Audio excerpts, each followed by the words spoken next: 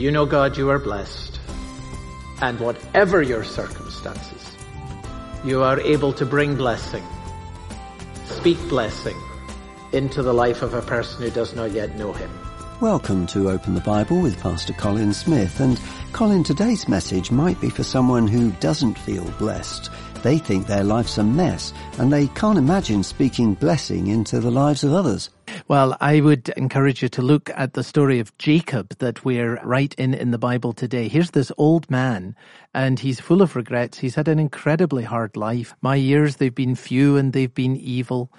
But when he's speaking to the Pharaoh, who's the one who knows the living God? See, Pharaoh has had a life of ease. Jacob has had a life of difficulty.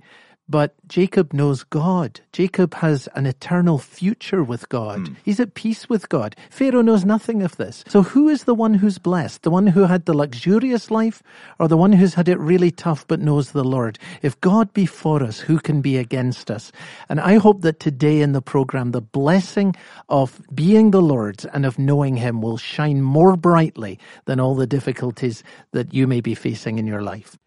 So in today's message, we're in Genesis chapter 49. We're beginning a new message called Troubled and Dependent. Here's Pastor Colin. We are in the second last week of our series on Joseph. We're running out of chapters in the book of Genesis. It's a story that's just full of grace. We've looked at God's grace in Joseph's life. It goes down to the lowest point, then he gets lifted up to the highest place.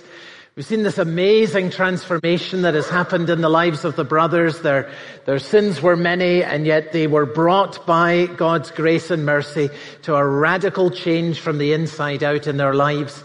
And then last week and today, we've been seeing the last days of Jacob, and seeing that this man who arrived in Egypt very full of regret and disappointment really entered the most fruitful season of his life in these 17 years that God gave to him in Egypt.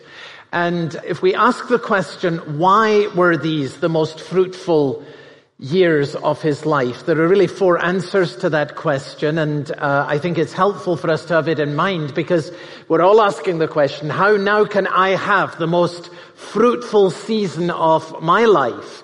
Well, here are 4 ways to do that. The first is that you look upwards with faith. Remember, Jacob went to Beersheba. He met with God. He was reminded of the great foundation of faith, that God is always the same, that God always keeps his promises, and that God is always with you.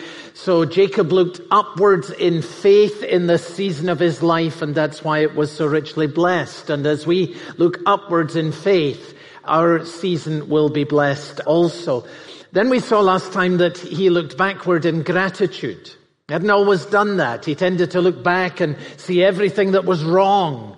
So when he arrives in Egypt, he says, well, my years have been few and they have been evil. But we saw how by the end of this season of life, he was able to say, you know what? The Lord has been my shepherd all my life long. And he is the one who has redeemed me from evil. Yes, I've seen hard times, but I have had a Redeemer with me, and he has never failed me, and he has never forsaken me. And then this was a fruitful season for Jacob's life because he was able to look forward with hope. And we know this from the book of Hebrews and chapter 11 that tell us about Abraham and Isaac and Jacob. They all died in faith. And like Abraham, Isaac and Jacob were looking for a city whose builder and maker is God. Jacob knew that he was a stranger on the earth. In other words, he was looking for a heavenly city, even in these Old Testament days. And he saw it, the book of Hebrews says, from afar. So even 2,000 years before Christ, there was some glimpse that this man had of a future beyond this earth and beyond this life.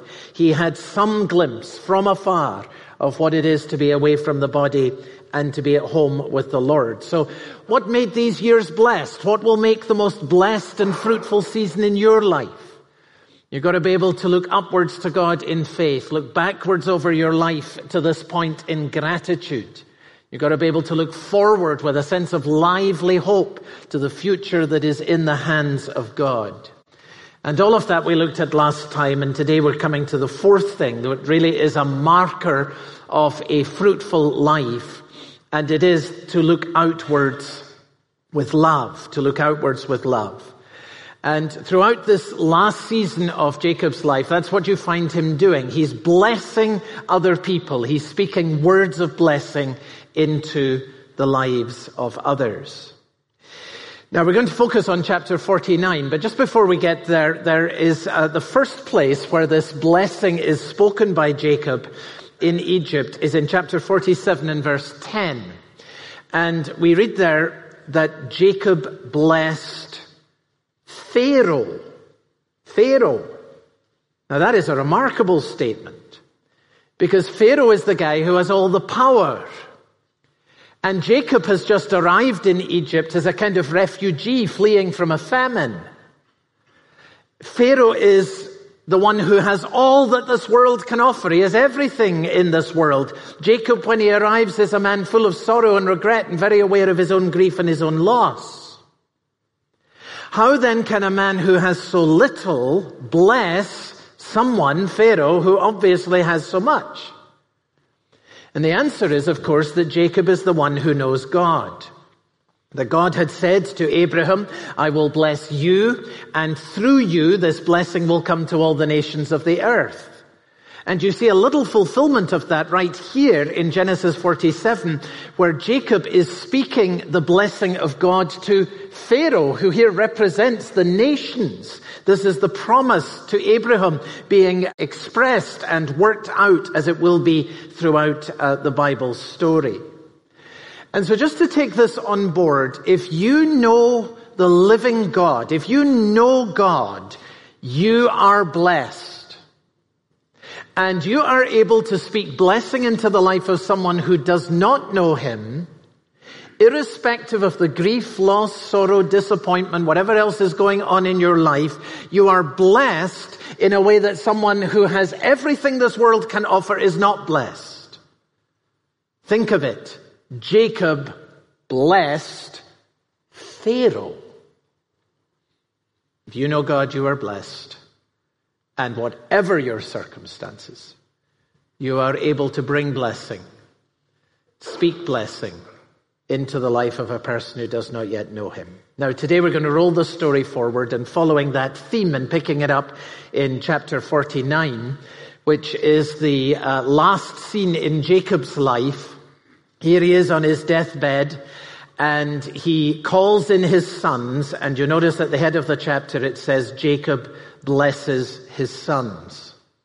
What that means is that God enabled Jacob to speak prophetically, that is, to anticipate the future in relation to each of these 12 boys, and also in relation to the families of descent that would come from each of them. And so verse 1, Jacob called his sons and he said, gather yourselves together. Picture them now coming round the bed, as it were, where Jacob is getting to his last hours. Come, gather yourselves together, that I may tell you what shall happen to you in the days to come. Now, the striking thing, to me at least, on a first reading of this chapter, is that when you read it, much of what Jacob says doesn't really sound like blessing at all. Imagine these sons who are gathering round the last hours of the old man's life, and he's got something to say to them, and, put yourself in their shoes. What's Dad going to say to me? If he's going to bless you, what would you expect him to say? I mean, something like this, the Lord bless you. May peace be your portion. May joy be yours in abundance and forevermore. I mean, if I'm going to be blessed by an old man, that's kind of what I'm hoping he's going to say. But now put yourself in the shoes of Reuben and see what actually happened. Verse 4. The old man says to Reuben, unstable as water, you shall not have the preeminence. Really, Dad? Thanks. That's your parting blessing to me? That's it? Then Jacob raises an old sin from the past where Reuben had slept with Jacob's concubine. You went up to your father's bed and defiled it, verse 4. Or stand in the shoes of Simeon and Levi, verses 5 to 7. Jacob brings up the infamous sin for which these brothers were especially responsible, and that was the awful atrocity that they had perpetrated, the attack on the men of Shechem that had made the name of Jacob stink. We looked at that before, and Jacob refers back to their weapons of violence in verse 7, their anger and their fierce wrath and their cruelty. So what is going on here? Here's this old man, and he's on his deathbed, and he's now speaking to his sons about these old sins. How is this a blessing? I mean, this seems to be more like an old man dredging up the past. I mean, hasn't he learned anything about forgiveness? Doesn't he know that? And you read this chapter and you say, well, are these brothers really blessed from what's being said to them here? And the answer to that question, are they really blessed? The answer to that question is yes, absolutely they are blessed. I mean, if you roll forward to the last book of the Bible, the book of Revelation, where John the Apostle sees the holy city, the New Jerusalem, coming down out of heaven, and there are 12 gates in the walls, and above each of the gates there are names written. And which names are they? They are the names of the 12 sons of Jacob, who are named here. So talk about having your name written in heaven. I mean, they've got their names written on the gates of heaven, so you can't get better than that. They are blessed. And all the way through this series, we have seen the remarkable transformation that God has brought in their lives. There's been reconciliation with Joseph. There's been reconciliation with Jacob as they've told the whole truth and they've ended their deception. All of that has been dealt with, and it has been very, very wonderful. And besides, verse 28, if you look at that, makes it very clear that Jacob's last words were indeed words of blessing, and that we're to understand them that way. This is what verse 28, their father said to them as he blessed them, blessing each with the blessing suitable to him. So, as we come to these scriptures today, we must understand these are not the vindictive ramblings of an old man who could not forget the past. We are quite clearly told, both by the flow of scripture and specifically by verse 28, that this is Jacob bringing blessing, which tells us something very important. That if you really want to be a blessing in the life of someone you love, there's more to it than just saying kind, soothing words all the time. What we're going to learn here is what it really means in particular situations to be a blessing to someone you love and to speak in a way that really will bless them. And that has to involve more than kind and soothing words. So I want to describe these blessings under 4 headings. We'll group them together. Blessed and warned, blessed and challenged, blessed and encouraged, and blessed and honored. And as we touch on each of these, I want you to try and put yourself in the shoes of each of these sons so that you may hear the word of God as it particularly applies to you.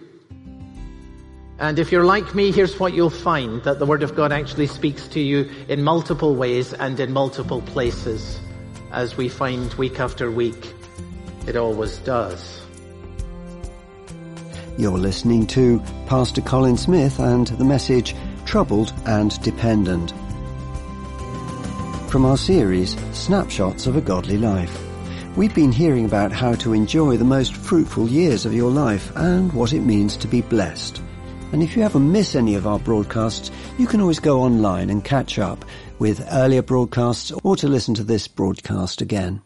We're going to get back to the message now. Here's Pastor Colin. So let's begin here then. You are blessed and you need to be warned.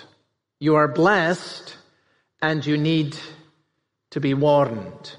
And this relates to Reuben and Simeon and Levi. Now, blessed and warned is familiar in the Bible. I mean, the disciples of Jesus, they're blessed, but Jesus says to them, watch and pray so that you do not enter into temptation. What's that? That's a warning. So you're blessed, you need to be warned. The book of Ephesians, we are blessed with every spiritual blessing in Christ. Ephesians 1:3, turn over 2 pages, you get to chapter 4, and it says, let the thief no longer steal. Why would that be said to people who are blessed with every spiritual blessing in Christ? Answer, because we all experience the pull of the flesh. You are blessed in Christ, yes, but the inclination of what is in you by nature may be a struggle for you as long as you live in this world. So do not ever forget what is in you by nature, because even though you are blessed in Christ, be warned about this, that which is in your flesh will be a battle for you throughout the days of your life. You need to know what it is, therefore, and to be on your guard against it. Now for Reuben, verse 3, that was the sin of pride. Reuben, you are my firstborn, my might, and the first fruits of my strength. You're preeminent in dignity and preeminent in power. Reuben, you were the first. You were the first of the 12. You were the first to do everything. The first to crawl, first to walk, all the rest of them steps and stairs after you. They all looked to you. You were always the one who was out in front. People have always deferred to you. You're used to being front of the line. You are used to having the preeminence. That's just how it has been in your life. And Reuben, that's your danger. Here's what is in you, Reuben. You have in your very nature a desire to impress others.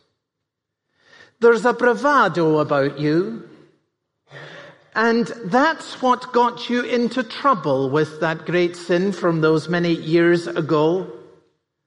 Pride was the sin behind the sin that got you. It was your bravado, it was your pretentiousness, it was your swagger that was your downfall. Never forget that. Reuben, my son, you are blessed. And you do need to be warned. Now, imagine that you were a descendant born into the line of Reuben. And you would say to yourself, I wonder what God said about our family tree. And you would go to Genesis in chapter 49, which is a chapter of huge importance for everyone descended from the 12 tribes. You would go to this and you would say, well, I'm a Reubenite. What's in me? And you would read this. And how would you pray as a result of that? Well, you would surely come to God in this way. You would say to him, oh God, deliver me from the sin of pride, because I can see that is in me too. And please deliver me from the folly to which this bravado leads. And let me be on my guard, lest it take hold of me and Satan gain the advantage as a result. Now, for Simeon and for Levi, there was a different sin that was particularly their point of weakness. And you'll notice there that for these men, it was anger. In their anger, verse 6, they killed men. Anger was what was behind the awful atrocity. Cursed be their anger, verse 7, and their wrath. And this sin that had been committed many, many years before, this awful atrocity, clearly had been forgiven. There had been this great change in the brothers. Genuine repentance has come to them. If I put it in New Testament terms, here is a sin that is under the blood of Jesus Christ. But you see the importance of what Jacob is saying here. He's saying, look, with regards to this that has been dealt with, don't ever forget where it came from. You did that because that was in you. It came out of your own flesh. That violence was in you, and what was behind that lashing out was that there is an anger that is in you. There's a frustration in you, Simeon, Levi. It's there by nature, and it kind of churns away, and this is what you're going to have to deal with. You know what it's like, Simeon. You experience this regularly, Levi. You go into the school, you come into the church, you go into the workplace, in the family circle. You see something that's not to your liking. And you get yourself very quickly worked up about it. That's just what's in you. And the pressure builds up inside you, and then it all bursts out. People who know you see this in you. Do you realize that this is your major battle? Do you see that this is what was behind the great failure in the past? Simeon, Levi, you are blessed, but you need to be warned. You need to know where your battle is and to be on your guard in that regard. Now, do you see that the plain speaking of a loving father who knows his sons and is well aware of the particular battles that each of them faces, that plain speaking is a wonderful blessing to each of these men. They would never forget what was said by the old man in his dying hours. I know what I have to be on my guard. I'm blessed, and he warned me, and I'm going to carry that with me throughout the rest of my life. What a blessing that is. Blessing is more than saying kind and soothing words over a cup of coffee. It involves the kind of spiritual discernment in a relationship of love and of trust, perhaps over many years, to be able to speak the truth in love, with discernment, with insight, and that's exactly what Jacob does here. And it's a tremendous blessing. Verse 28, he blessed them with the blessing that was suitable to each one. That's what these lads needed to hear. Reuben, Simeon, Levi, you are blessed. And you need to be warned. You need to be on your guard. You need to be wide awake to where Satan's seeking to gain the advantage over you right now. That's where we'll finish today. Maybe this describes you. You're blessed, but you need to be warned. Next time we'll hear about how you are blessed, but how you need to be challenged, encouraged, and how you will be honored. So I hope you'll be able to join us again next time.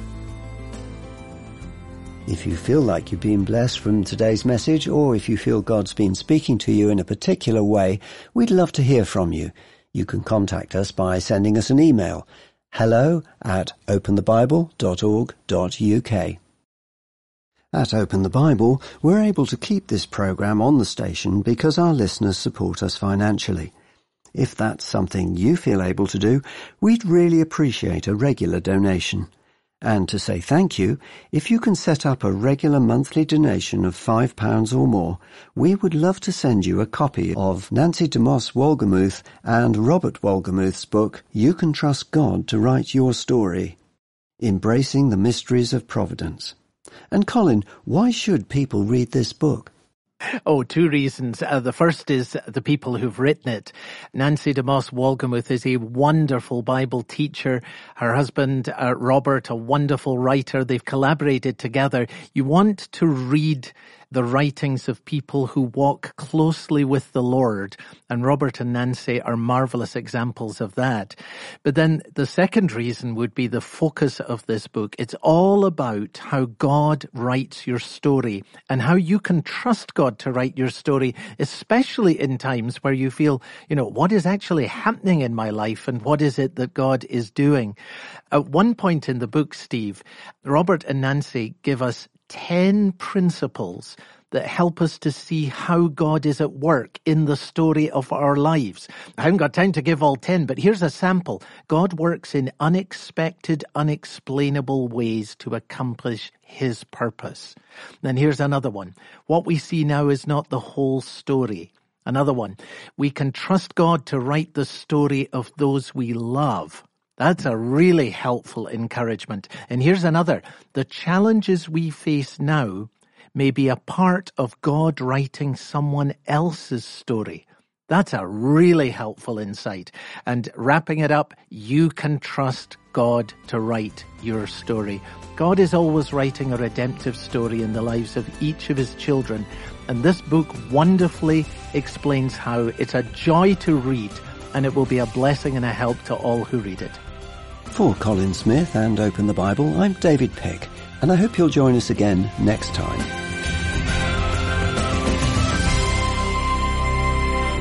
Open the Bible is supported on this station by our listeners. What does it look like to bless someone? Find out next time on Open the Bible.